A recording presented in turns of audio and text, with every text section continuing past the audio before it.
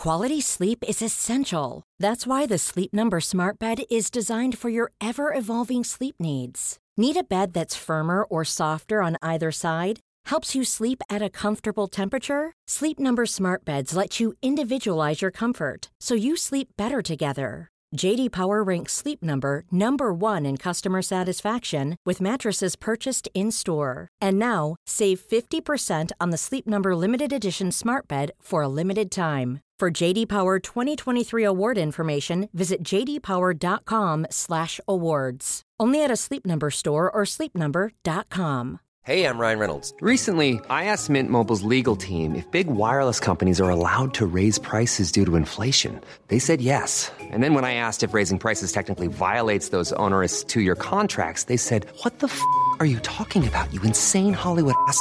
So to recap, we're cutting the price of Mint Unlimited from $30 a month to just $15 a month. Give it a try at mintmobile.com/switch. $45 up front for 3 months plus taxes and fees. Promo rate for new customers for limited time. Unlimited more than 40 gigabytes per month. Slows full terms at mintmobile.com. Across the UK, online and on DAB, the Independent Republic of Mike Graham on Talk Radio. A mid-morning dance with the devil from the Farmer of Fury. Dangerous mid-morning debate with the great dictator. The Independent Republic of Mike Graham on Talk Radio.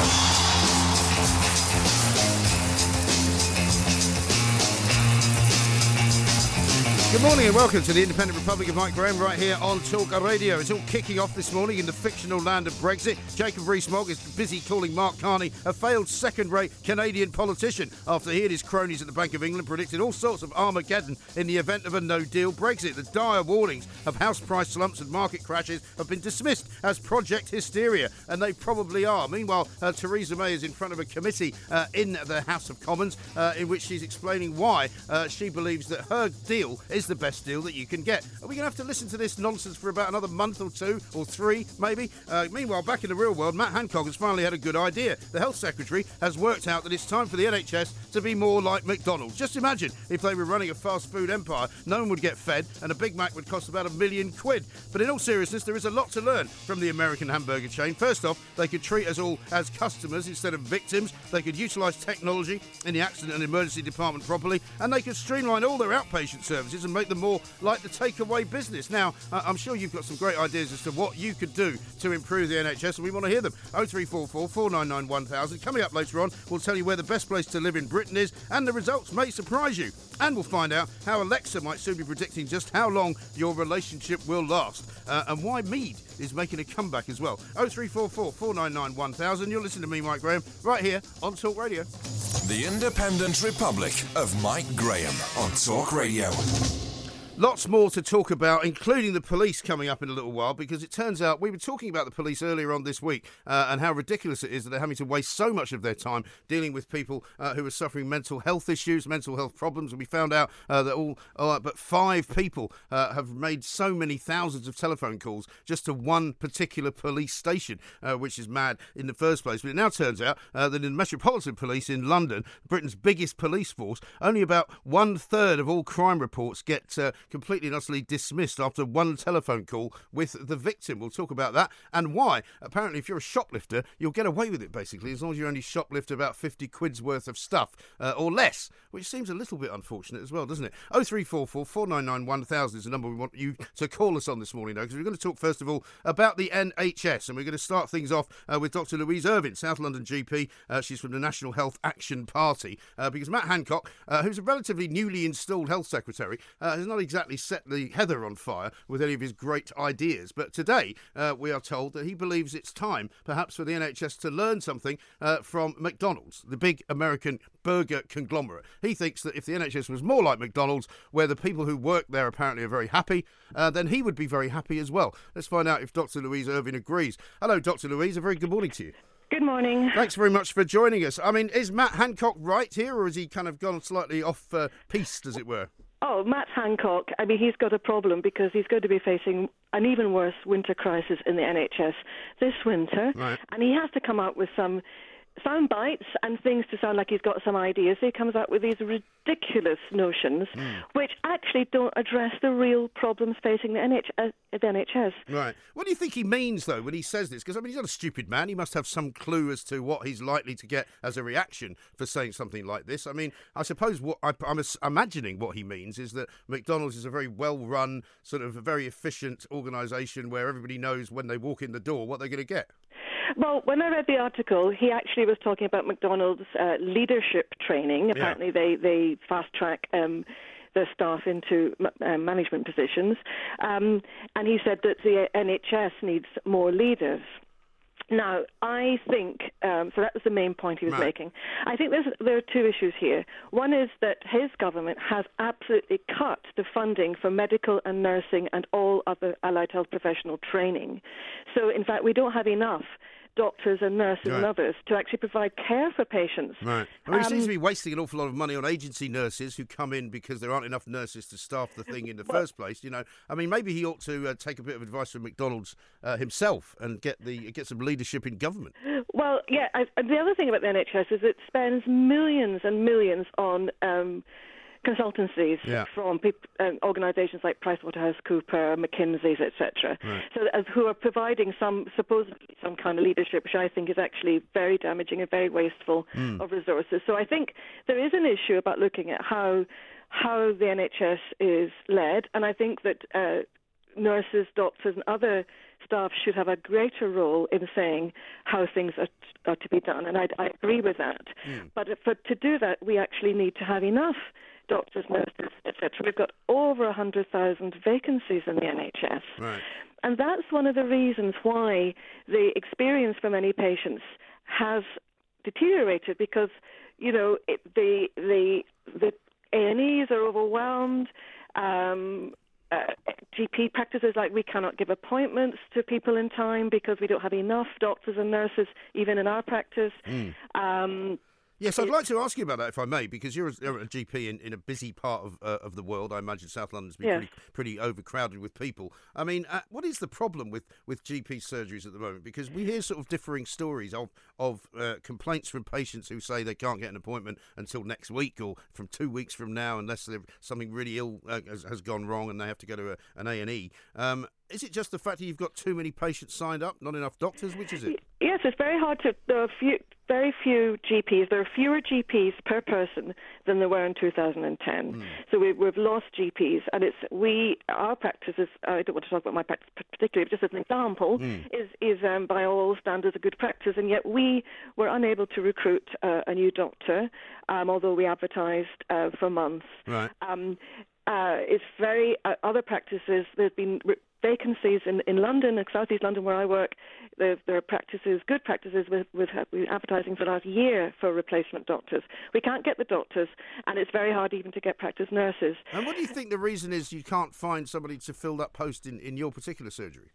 I think that general practice is perceived now by many young doctors as being hugely, the workload is massive. Right. People work much longer than their paid hours. They're still here till 8 o'clock at night, 9 o'clock at night, finishing off, looking at the reports, looking at results, writing the referral letters, and it's become quite ironically, the more understaffed you are, the workload is still there, so that has to be shared up amongst the remaining staff who have even more to do. So I regularly go in at the weekend when it's quiet and just get on with my admin work. Just with admin work, yeah, because obviously you must not have time really to do that. Because we often also hear complaints from people whenever they call in to this show anyway, that, you know, when they do see a doctor, it's only usually for 3 or 4 minutes at a time. They very rarely get an awful lot of time to talk about anything.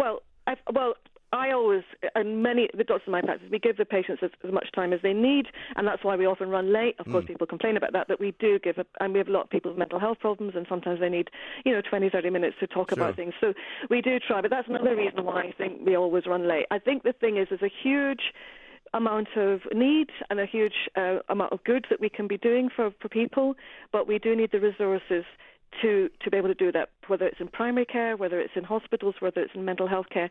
And I think that it's ultimately the responsibility of the Secretary of State for Health to have an overview of what's really happening in the NHS, why we are all struggling, staff are struggling so much to provide a good service for patients. And it boils down to being grossly understaffed. It is also underfunded. We're spending less on the health service now per person than we were last year and the year before. And all the promises of future funding are only going to make up for something like £13 billion of deficits that the hospitals have and other things. It's very unlikely. But we do throw an awful lot of money, don't we, at the NHS? And I'm afraid to say that I have often said on this show that money doesn't necessarily hold the key and the answer to everything, because we do put an awful lot of money in and we don't get much back out in terms of efficiency. Well, I mean, a GP practice gets paid something like £120 per year per person on our list, and that is to provide all care from cradle to grave, preventative care and acute care and all kinds of other things. So I think if you compare how much we spend on health in the UK compared with other Western European countries, we spend far less per person on health care.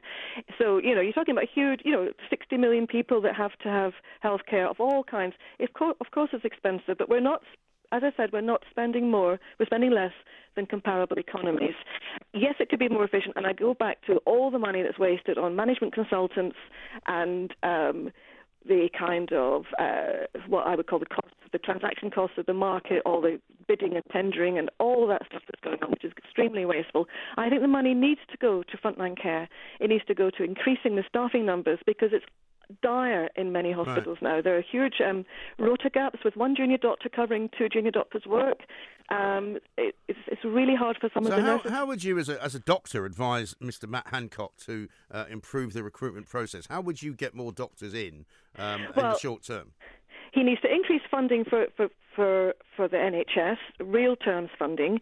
He needs to actually look at the workload and the working conditions and the unsafe working conditions for many doctors and nurses and other staff, where they're just on their knees sometimes, just desperate and unable to even think sometimes. So he needs to actually make it a more attractive proposition, in other words. Make it more attractive. Listen to them, find out what the issues are, look for remedies, increase the funding, increase recruitment, make it once again the fantastic job it is. It's a fantastic job being a doctor or being a nurse, working in the caring professions. But if it's become untenable, if people are leaving because they just cannot carry on coping with the stresses of the work. So you've got to address the work stress really, really seriously and make it the job that people really want to do, because there's so much dedication in the NHS and it is so fantastic in what it can do, but it's really struggling now. Okay. And it's his job to actually deal with that and not come up with stupid sound bites.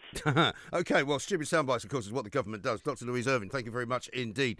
She says that Matt Hancock needs to stop with the stupid sound bites, needs to come up with some better ideas than saying, for example, the NHS should be more like McDonald's. But we're going to talk now, though, to Professor Sir Robert Lechler. He's the president of the Academy of Medical Sciences, because they've also put out a report today calling for a culture change in the NHS, saying that health data and medical technology communities should be improved, and we should ensure that the NHS now benefits from new technology. Professor Sir Robert, a very good morning to you. Welcome. Good morning. Thank you very much for joining us. I don't know if you were able to listen to Dr. Irving there. She was basically calling for more money and a change in the kind of working practices inside the NHS. Is she right? Of course she's right. So I think none of us would want to deflect attention from some of the pressing needs in the NHS, which include continuing to put in more resource for frontline services and all that. I think everybody would agree about that, and I suspect that the Secretary of State would probably also agree about that. And I don't think that these comments about McDonald's should or were intended, I would hope, to deflect attention from that need. I don't think they were, and I think he has a point in the sense that, I know he was referring specifically to their kind of leadership debates and their leadership challenges and all of that. But however, I mean, if we were all treated much more like customers by the NHS, I think people would be happier with that. Well, I think the point, nor are we debating whether McDonald's is good for the nation's health, because that would be a totally different topic. Well, that would be, and some people have pointed out that was perhaps not the greatest example of the company that he could have used. A questionable choice. But I think, no, the point he was making was one about leadership and investing in training people in leadership. And with that, I agree. I mean, I think I cut him some slack on that particular point. And the reason that I think it's so important is that if you can be sure of one thing, looking ahead, it is that healthcare and the way we deliver it and the technologies that support it and the diagnostics that are available to us and the treatments that are coming down the line are all going to change a lot. And so if we're going to need to adapt, then what adapting needs is strong and effective and skilled leadership. So I think that the need for leadership is absolutely spot on. And I suspect, I don't know a huge amount about McDonald's, but maybe they do invest well in their staff. And that's something that, of course, we'd be well advised to do. Well, whenever you walk into a McDonald's, and I don't do it very often for the same reason that most people don't do it very often if they can help it, the bottom line is that everybody is doing a job, everybody seems to know what their job is, and everybody seems relatively happy doing it. Now, you don't always see that when you walk into a hospital or indeed when you walk into a doctor's surgery. No, I think that's a fair comment. And it's staff satisfaction and having a happy staff is really, really important to patient care because there's a correlation between clinical outcomes and how satisfied and happy your staff are. So, but we're straying back to the investment and frontline services topic if we're not careful, because that is I'm not deflecting attention to that. It's absolutely vital. I'm coming back to the leadership point, and if you just allow me to mention that the Academy, of which I'm a president, is just launching a new leadership program that we're quite excited about that is designed to train people to lead not only within the NHS but across sectors, so with crossing industry, NHS and universities. And I think that is the kind of leadership that we need, that's really adaptable, that's really flexible, that understands different sectors and can move the NHS forward into ways that will allow it really to adopt the technology that the Secretary of State is very enthusiastic about and a real champion of, and make sure that is deployed to deliver better patient care. So I think I'm going to sort of support his point about investing in leadership because I think it's going to be so essential. Yeah, I mean, unfortunately, this show's only 3 hours long, so we haven't got enough time to actually debate all the things that could be better in the NHS. And I'm not bashing it here, but I'm just saying that, I do worry sometimes when people call for more investment and more money, that it's all just going into some big black hole, and it's not being terribly well managed, and it's different depending on which part of the country you're in. It's different depending on what time of the day it is. There are so many variables that surely we need to somehow think about using technology to actually sort of smooth things out, if you like, to make things more consistent in the whole of the country instead of in parts of it. Yeah, well, of course, you're right. The postcode lottery, so-called, is indefensible. Yeah. And I think there's a lot of work going on to try to standardise practices. And the elements of the NHS that I have direct dealings with, which are 3 leading foundation trusts in central and southeast London, I can assure you they're very well managed, very well led, and working really hard to do exactly one of the points you were making about really good customer service management. So, you're quite right. When you turn up to a GP surgery or an outpatient clinic, someone should say, "Good morning, how are you? I'm very glad you're here." Yeah. I think all that stuff, it really does matter. But alongside that, we need to make sure that the levels of investment are sufficient. And as you rightly say, that technology is being used to make the service the most efficient possible. No, indeed. Sorry, carry on. We're on the same page there. No, yeah. I was just going to say that there are still some slightly outdated practices in how paper-dependent sometimes some elements of the service are. And there should be electronic records. That means wherever you pitch up in the country, in fact, someone could rapidly access your data and find out what they need to know about you without having to dig up pieces of paper or get paper records. No, indeed. Professor, thanks very much indeed. Professor Sir Robert Lechler there, President of the Academy of Medical Sciences, with some ideas for how to make the NHS better. You'll have plenty of those ideas as well. Harry's granddad says this on Twitter: "Mike, I'm at a loss to see how the doctor blames HM government for recruitment. Surely that is the responsibility of NHS management. HM government are not recruiters. Clearly there is the money, as there are vacancies for which they have the budget." So it's all about the NHS management. I think you're absolutely right to say that. There's absolutely no reason to blame the government, because the government are putting loads and loads of money in and getting very, very little out in return.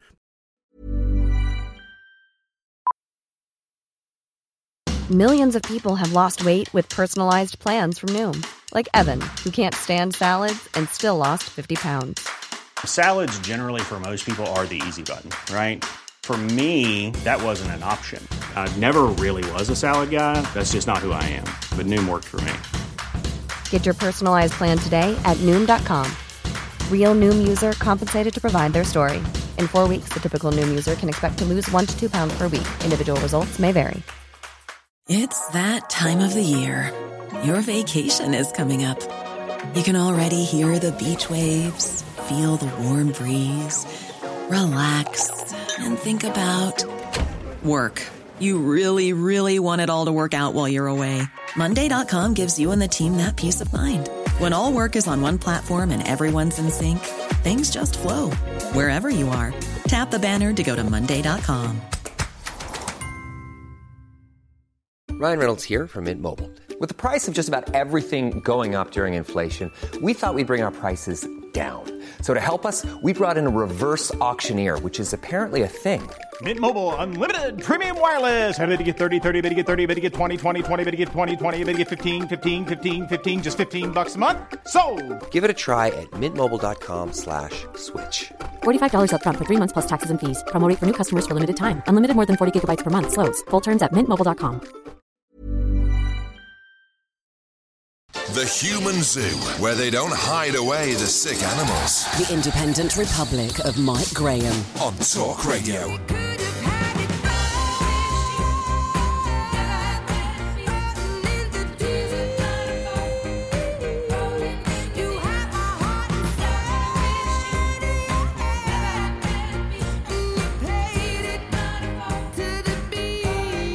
This is the Independent Republic of Mike Graham right here on Talk Radio. You know what to do. Here's the number, 0344 499 1000. Coming up, we're going to be speaking about why millions of millennials are going to swap the tinsels and the Father Christmas figures and the trees for unicorns and mermaids, as they're going to give a festive makeover to Christmas so that it doesn't offend anybody. I mean, for heaven's sake, please give me strength. A couple of tweets for you. Scott says, tell that bloke on the phone it would be a referendum or on this deal plus civil war as the three choices. Well, that bloke on the phone was in fact John Rentoul, the chief political commentator for The Independent, not just any bloke on the phone. Let's go to Scunthorpe though, talk to Samantha. Hello, Samantha.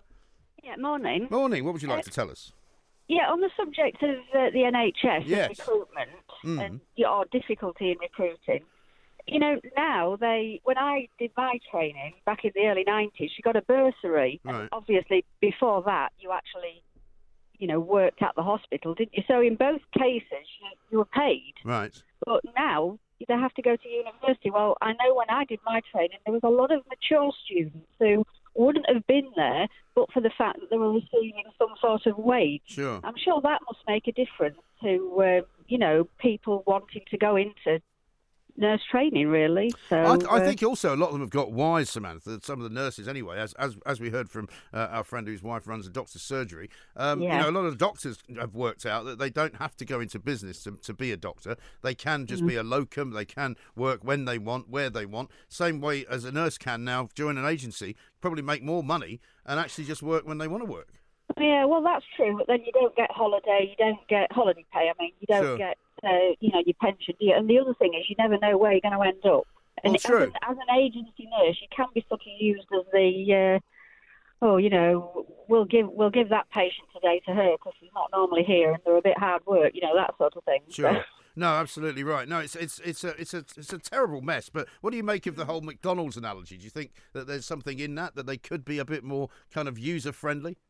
Yeah, well, I think that, I don't know about that, but I do think that, you know, as well as money being paid through national insurance, perhaps we do need to look at adding money in, you know, some sort of policy. I mean, they do that, don't they, in Europe? Yeah, they do, yeah. They do, but I'm wary of just But I also think that money needs spending more sensibly, and when you have big organisations, you always get waste. Yes. No, that's very true, and that goes for private organisations as well. Samantha, thanks very much indeed for your thoughts. Thanks very much indeed for your call.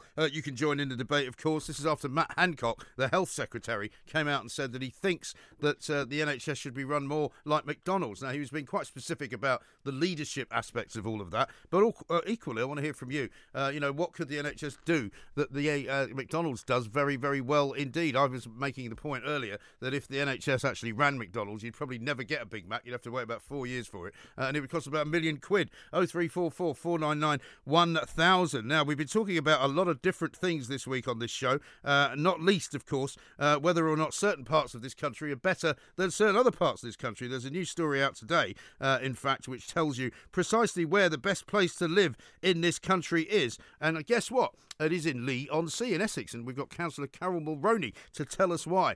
Councillor, a very good morning to you. Welcome. Good morning. Thank you for speaking to me. Not at all. Thanks very much for coming on. Leigh-on-Sea, the best place to live in Britain. Apparently the happiest place to live, the most picturesque. I mean, the list of compliments goes on and on. Well, that's wonderful, and it's nice to hear, and it's nice to see it being celebrated because we all celebrate it here. Absolutely right. Now, tell us what the great highlights of Leigh-on-Sea are, because I'm sorry to admit, I don't think I've ever been there.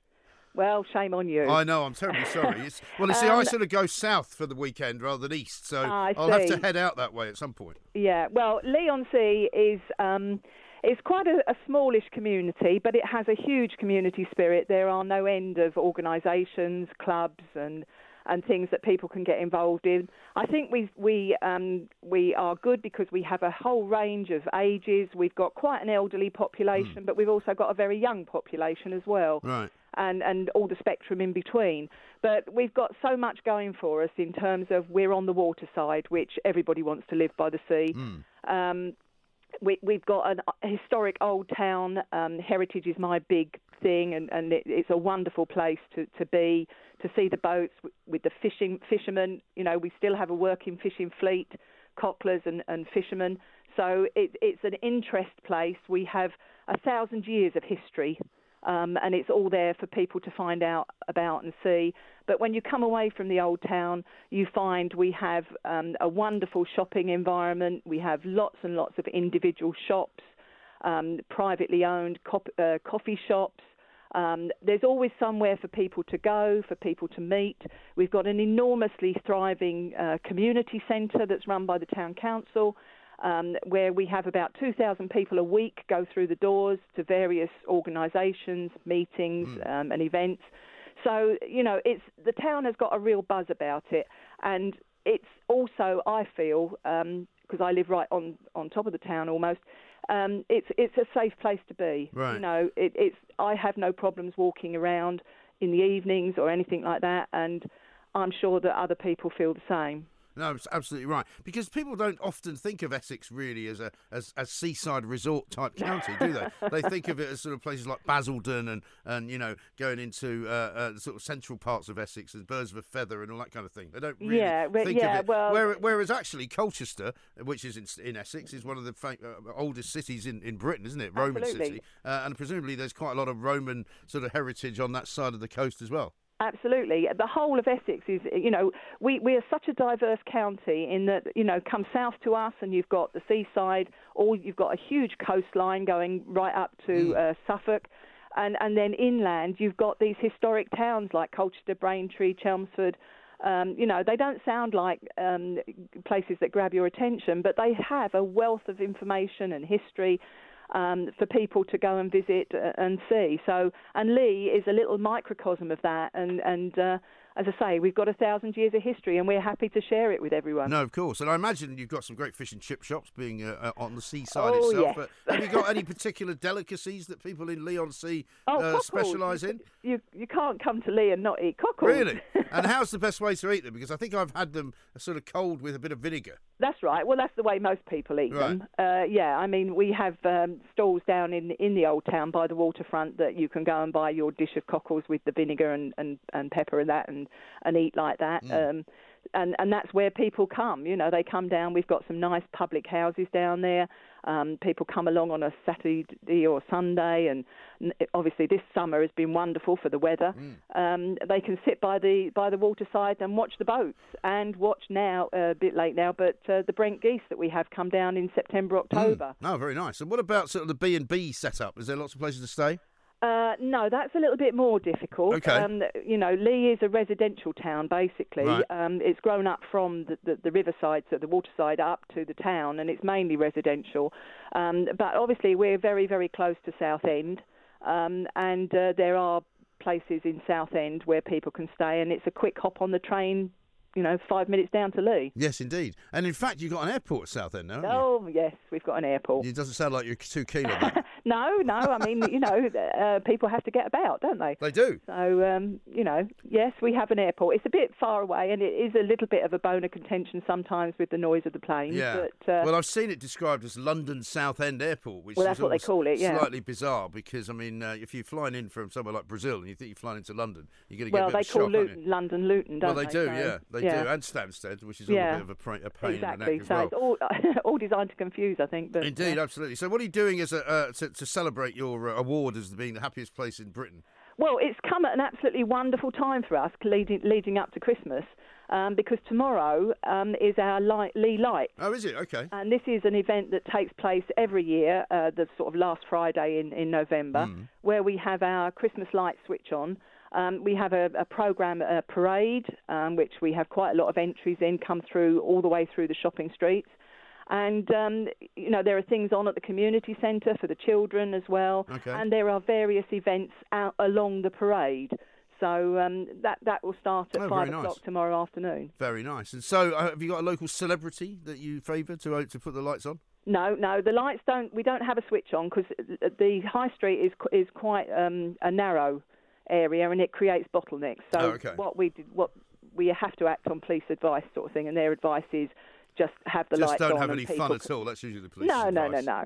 It'll be great fun. We get thousands of people, and everybody has a great time. All right, brilliant. Well, listen, congratulations. Well done. Councillor Carol Mulroney there from Leigh-on-Sea, the happiest place in Britain. I can tell you about a few other happy places as well. Loughborough apparently gets a nod. Richmond upon Thames gets a nod. Macclesfield gets a nod. Edinburgh is in there. Farnham, Christchurch in Dorset. Monmouth in Wales, where our favourite MP David Davis is from. Leamington Spa gets a mention. Skipton in Yorkshire, and up in the northeast of England, funnily enough, it's not Sunderland that gets it, it's Hexham as the happiest place in the northeast of England. So there you go. Lots more to come. Coming up in the next hour, we're going to be talking about shoplifters, because apparently if you shoplift anything less than about 50 quid's worth of stuff, there's a pretty good chance you will get away with it, and nobody will actually bother coming after you for it, because the shops just can't be bothered. Isn't that extraordinary? 0344 499 1000. On the subject of the NHS and McDonald's, we'll keep taking your calls as well. My point says, I wish the opposite. McDonald's should learn from the NHS and give out free burgers. Well, they give out very cheap burgers from time to time, don't they? So I wouldn't be at all surprised if when the NHS does learn from McDonald's, they start to actually maybe make a little bit more money. Instead of wasting so much of it, they start to be a bit more user-friendly and treat us like the customers that we are, the paying customers that we are, because after all, we are paying through the nose an awful lot of money, despite what Dr. Irvin said earlier in this particular show, on this particular hour, that actually we are putting less money in than most other countries in the Western world. It can't be that true, can it? The Independent Republic of Mike Graham on Talk Radio. So picture the scene, right? You're sitting there having a nice glass of wine, a nice candlelit dinner, and your Alexa starts to analyse the conversation that you're having with your other half. Now, you might be having an argument, you might be having a talk about going on holiday together, you might be having an argument about who is going to feed the dog or who's going to take the kids at the weekend or whatever it is. Alexa is going to suddenly start analysing the words that you're saying and the words that you're getting back in the response, and is going to tell you whether or not you can actually break up your relationship because of what you're saying and how you're saying it. Let's talk to Joe Hemmings now, who's a psychologist and dating coach, because this sounds horrendous to me. Joe, very good afternoon to you. Good afternoon. Yeah, it sounds equally horrendous to me, Mike. I mean, the problem is, yes, it can listen to what you say and how you say it and give a view, but it doesn't know why you're saying it. It doesn't know what kind of mood you're in, what happened, what triggered that argument, whether it's a one-off. I mean, it's a pretty desperate place we're in if we're relying on, a little machine like Alexa to sort of tell us whether our relationship is going to last or not. And well, yeah. Well, you'd like to think, would you not, that judging by the responses you're getting from the person sitting opposite you, you'd have a rough idea of how it's going. Indeed. And if you got to a place where you're having a lot of arguments and perhaps you needed some counselling, some human intervention who would understand psychologically where you were coming from and what was going on, that might be one thing. But, if Alexa started telling me that my relationship, was kind of all but over because I was mid-argument, I'm afraid I'd probably throw Alexa against the wall.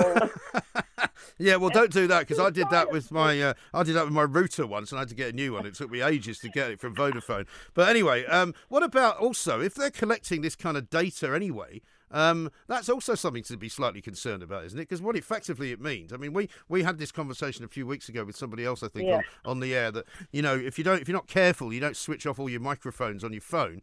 Basically, Facebook and WhatsApp and Instagram and various other, Google, I think, are all collecting the things that you're saying, and they're throwing adverts at you based on what you're talking about, which is really quite scary, isn't it? It's really scary. You have to know on your phone how to switch it off. I mean, it happened to me a few weeks ago. Yeah. Because I started to think it was probably a conspiracy theory. It's ridiculous. They're not listening out for us. But I called out to somebody in the street that passed me. And then the next thing I knew, I had, blah, blah, had tweeted something a few minutes later. Oh, really? I think that's a massive coincidence, or it heard me and decided I was interested in whatever he was saying. So I kind of begin to think they are, there is effectively they are listening. Certainly we know online you go onto something immediately, that banner comes up sort of displaying it to you because you didn't buy it, or even if you did buy it, there it is. Yeah. So I think there's a lot of listening and going in, and once it gets to your relationship, it's like a nosy Parker. Well, exactly. There, well, it's like some annoying friend that follows you around, just making remarks at you every time you say anything.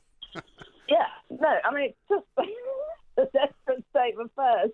And I'd really like not to see it happen. Well, indeed. Yeah. And the other thing, as it was pointed out to me just a few moments ago, what if if it's collecting data on you personally and listening to everything that's being said in the house? What if you're watching EastEnders or something, and some storyline comes up? Does it know that that's not you or not? Well, it's supposed to have voice recognition, so I guess it's supposed to think it's not you. Mm. But the thing is, it's so unsophisticated at the present time, and I'd be terrified if it ever got sophisticated enough to say, do a job better than I do with counselling clients, but It's possible.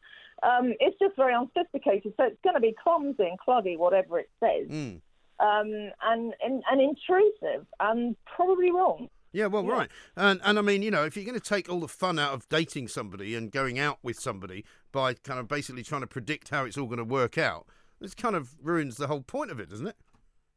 Yeah, it does. I mean, I presume you've got to have quite a few arguments to build up some sort of picture of you before it says it, because otherwise you're just having some silly row about something and decides your relationship isn't worth continuing, even though you've been, blissfully happy for the last, say, 6 months. Yeah, well, indeed. And what about a lot of bust-up relationships knocking around? And what about this other business about what we are likely to be doing in the future? That by 2025, our genetic code will somehow make it possible to predict what sort of sexual chemistry we're going to have with each other. Well, yeah, what I call swabbing for love. We thought swiping for love was bad enough. I mean, look, it's kind of possible. Actually, there is no real scientific basis for pheromones. It's based on pheromones, a lot of it, and smell. There's no scientific evidence for pheromones, whatever anybody says. There are in mice, but nothing's been proven in humans. Compatibility, lifestyle matches, blah, blah, we kind of understand that. But, I'm sure DNA could kind of point us in the right direction. It might help, but it's departing further and further away to make your romance in a lab and give you, D463 is compatible with you. Yeah. It's taking it so far from romance and so far from that kind of feeling you get when you meet someone face to face, let alone on a dating app, which, as I said, seemed bad enough before. It's just, again, it's a horrible thing. Yeah. And I might be old-fashioned, but I don't want to meet some set of numbers via a DNA testing kit that they think I will fancy. But isn't that the way things are going as well, though? Because we now have sort of a generation or two of people who expect everything to be instant, who expect everything to be done when they want it to be done, you know, so including presumably their love life, because the whole point surely of romance is it's not very scientific. But if you try and make it scientific and make it into a kind of a quest, because now's the time I've decided, you know, I'm 27, I've decided it's time to meet somebody and get married. I mean, I know people that used to do that in the old days, but now you can actually do it. Well, no, you can. And the truth is there is some science to not so much dating, but to attraction. There is definitely science there. Oh, yeah. And so what people might do is use it the other way around and say, well, I really like this guy, this girl. We're getting on very well. Let's do the DNA in reverse. Let's see if we're actually compatible. Now, if it turns out you're not compatible via DNA or something called major histocompatibility complex, MHC, then you might think, oh, I was going so well, but now scientifically I've been told that I'm not suitable just for by them. using those very words, which I'd like you to repeat for the purposes of killing off any kind of romantic notions I might have had, you know, that's precisely what is wrong, isn't it? Yes, that word is major, or that phrase, major histocompatibility complex, even I can't say it. Yeah. It regulates our immune system. It's thought to unconsciously influence our mate's choice. That's what it is. And again, it works in mice. But, you know, they don't have a particularly exciting romantic life, mice, as far as I know.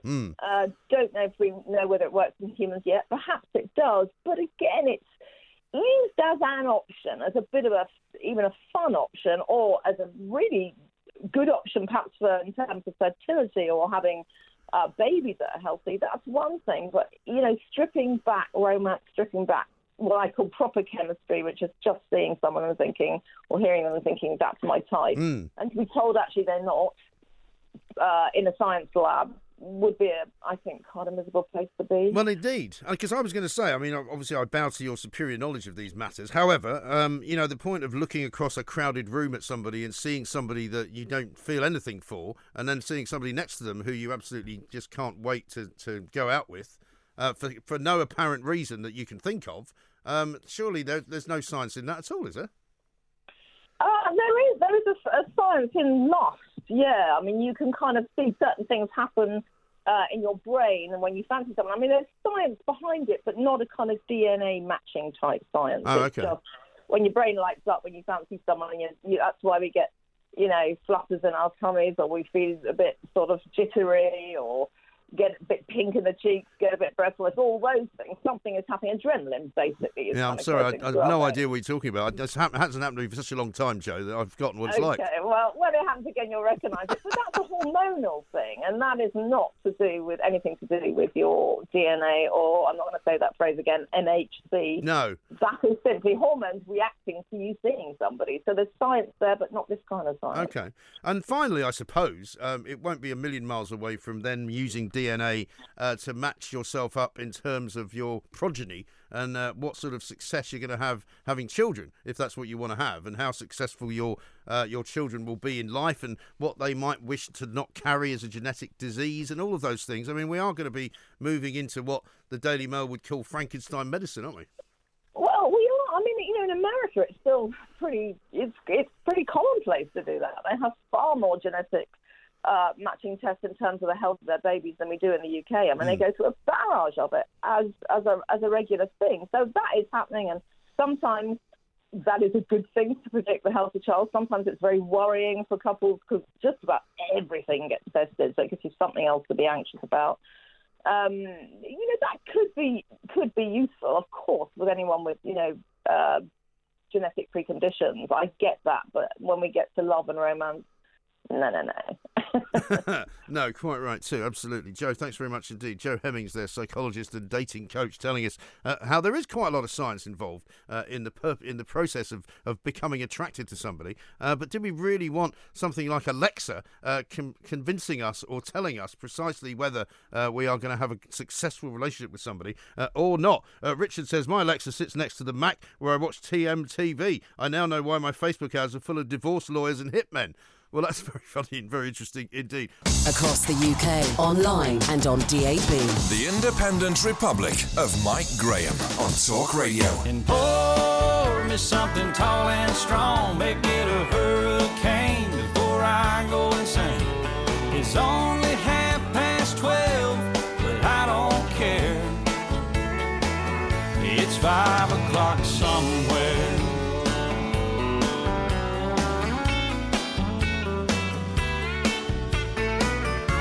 the Independent Republic of Mike Graham, 0344 499 1000. Lunch is fast approaching, I have to say. I might have some Mead for a drink at lunchtime rather than the usual glass of beer or perhaps a glass of wine. We're going to talk to Luke Hutchinson now, Director and Beekeeper at the Northumberland Honey Company, which is in a very beautiful part of the world, not far from Hexham, which was, of course, voted the nicest place in the northeast of England, over Sunderland, believe it or not. Luke, a very good morning, good afternoon to you, I should say. Yeah, good afternoon. Now, you all know a lot about Vikings coming from that part of the world, because the Vikings all landed over that way, didn't they? And came down to Hull and all the rest of it. I've been to the Norvik Viking Centre. Tell us about Mead, because apparently the Game of Thrones has become so popular that Mead is drunk in that show, and loads of people are now drinking Mead, I'm told. Yeah, absolutely. Game of Thrones has done the mead industry a world of good, really, in terms of just getting the name of mead out there. Right. A lot of people that come to us and, say, they've either had mead before, we ask them about their experience of mead, and often it's been quite a sweet, syrupy, sickly experience. But a lot of mead makers are now making mead in a really nice, approachable way, right. Sort of even dry. So are we getting sort of what I would have termed sort of yuppie mead or millennial mead or something like that? Absolutely, yeah. The millennials are coming of age and starting to be able to drink, and they're kind of looking for something a bit different, perhaps, to what the parents, opposite to what the parents used to drink even. So our sort of new alcoholic drink that's available to the masses is becoming mead, and it's becoming more popular. Okay. We're getting a lot more meaderies. Basically. And do you drink it sort of like beer in the sense of that kind of amount, like in a half pint or a pint, something like that? Well, do you know, the beauty with mead is that mead is any honey alcohol, so you can make that from any percentage you like all the way up to distilling it. So it can be like a mead, it can be like cider, it can be like a wine, or even like a champagne, like the sparkling meads that we do. Okay. So it's really a blank canvas, and that's kind of what is creating such a buzz, if you pardon the pun. Yes. No, absolutely. And how alcoholic is it by sort of percentage of volume? Well, ours is 12%, so it's on par with your sparkling wines and champagne, because that's the method that we do it in. But equally, there's some really good meads down at a low alcohol percentage, sort of 4 or 5%, all the way up to 17, 18%. And there's even a couple of producers distilling, so you can have that as you would do a spirit. Okay, because, I mean, traditionally, I would always you'd see bottles of mead in kind of farm shops maybe, or if you went to visit a castle, they'd have it there, you know, that kind of thing. You'd probably buy it, I don't know, at the Tower of London shop. I mean, how easily available is it sort of retail-wise? It's quite difficult, actually, and especially as a new mead producer, it's difficult getting it across to retailers that people are actually after it. So it's kind of, it's becoming more widely available, but it's actually just getting it across to retailers that it's a very good thing to stock, because traditionally, and people will be listening to this now, saying, oh, I've got a bottle of mead and it's sat on the shelf, I got halfway down it and don't want to touch it anymore because it was quite an unpleasant experience. Oh, really? But actually, there's a lot of more meads that are very approachable, very friendly, as it were, and easy to drink. And they are meads that aren't sitting on the shelves now, and they are being drunk by the masses, really. Yeah. I've got a tweet here now from somebody called Rob, who's just sent me a picture, which he says it's coming from English Heritage, and it's an advert for mead. And there's a glass, a sort of champagne flute, and then there's a tumbler of it as well. It looks kind of orangey coloured. Yeah. Is that always that colour? It can be any colour you like. It depends very much on the honey. So if you imagine wine, different grapes give you different wines. So different honey will give you a different colour to the mead. You can even, honestly, it's such a blank canvas in terms of how you can make mead. This is also kind of one of the things that's difficult to get across to the general public, that mead can take many, many forms. Okay. So you can drink it like a Viking, really strong, syrupy, 18% alcohol, or you can have it, lighter and more approachable. And I mean, as far as the process goes itself, it's fermented rather than distilled, right? So it's not a spirit. Yeah, exactly. I mean, there is the odd mead available that is distilled, so there is that to mention, but generally it's fermented honey. So we're not using grapes, we're fermenting honey and spring water, and it's the sugar that's in the honey that is the base that gives you the alcohol. The yeast eats the sugars in the honey. So that's why when you actually ferment these, you'd think it was sweet, but actually imagine honey with all the sweetness removed, and that's effectively what you get left with in some of these meads. It's sort of the floral aspects of honey. Right. Yeah, I mean, I don't think I've ever actually had it, but I mean, I've got some people suggesting you can drink it cold, but you can also mull it as well. Do you have it warm? Yeah, exactly, yeah. This is the great thing about mead. There's no hard and fast rules. So you can warm it up, you can put spices with it, you can get spiced meads, What we do, it's very much an expression of the honey because we're beekeepers. So all of our mead is produced by our own honey. So we're effectively like a vineyard, but without grapes. Okay. So there's no hard and fast rules with it, but ours is more of an expression of the honey. And so, I mean, do you sell it in a shop there? Do you sell it online? Yeah, we sell it online, so we're Northumberland Honey, and that's easily searchable, and we sell it directly, but also we do have various shops up and down the country, so places like T-Bay Services and Gloucester Services, which are sort of higher-end farm shop services. Right. And a lot of, it's becoming more widely available as we as the mead industry grows. And how much per bottle would you say it costs?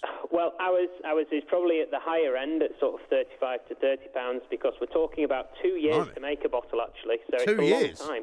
Yeah, exactly. So time as well is a crucial ingredient with mead. So aging mead is very, it rounds things off and makes things a lot more approachable again, and it brings out a lot of the floral aromas of the honey. But equally, you can get it all the way down to sort of, for a few pounds for a very low alcohol mead. So it depends on the alcohol percentage. Okay.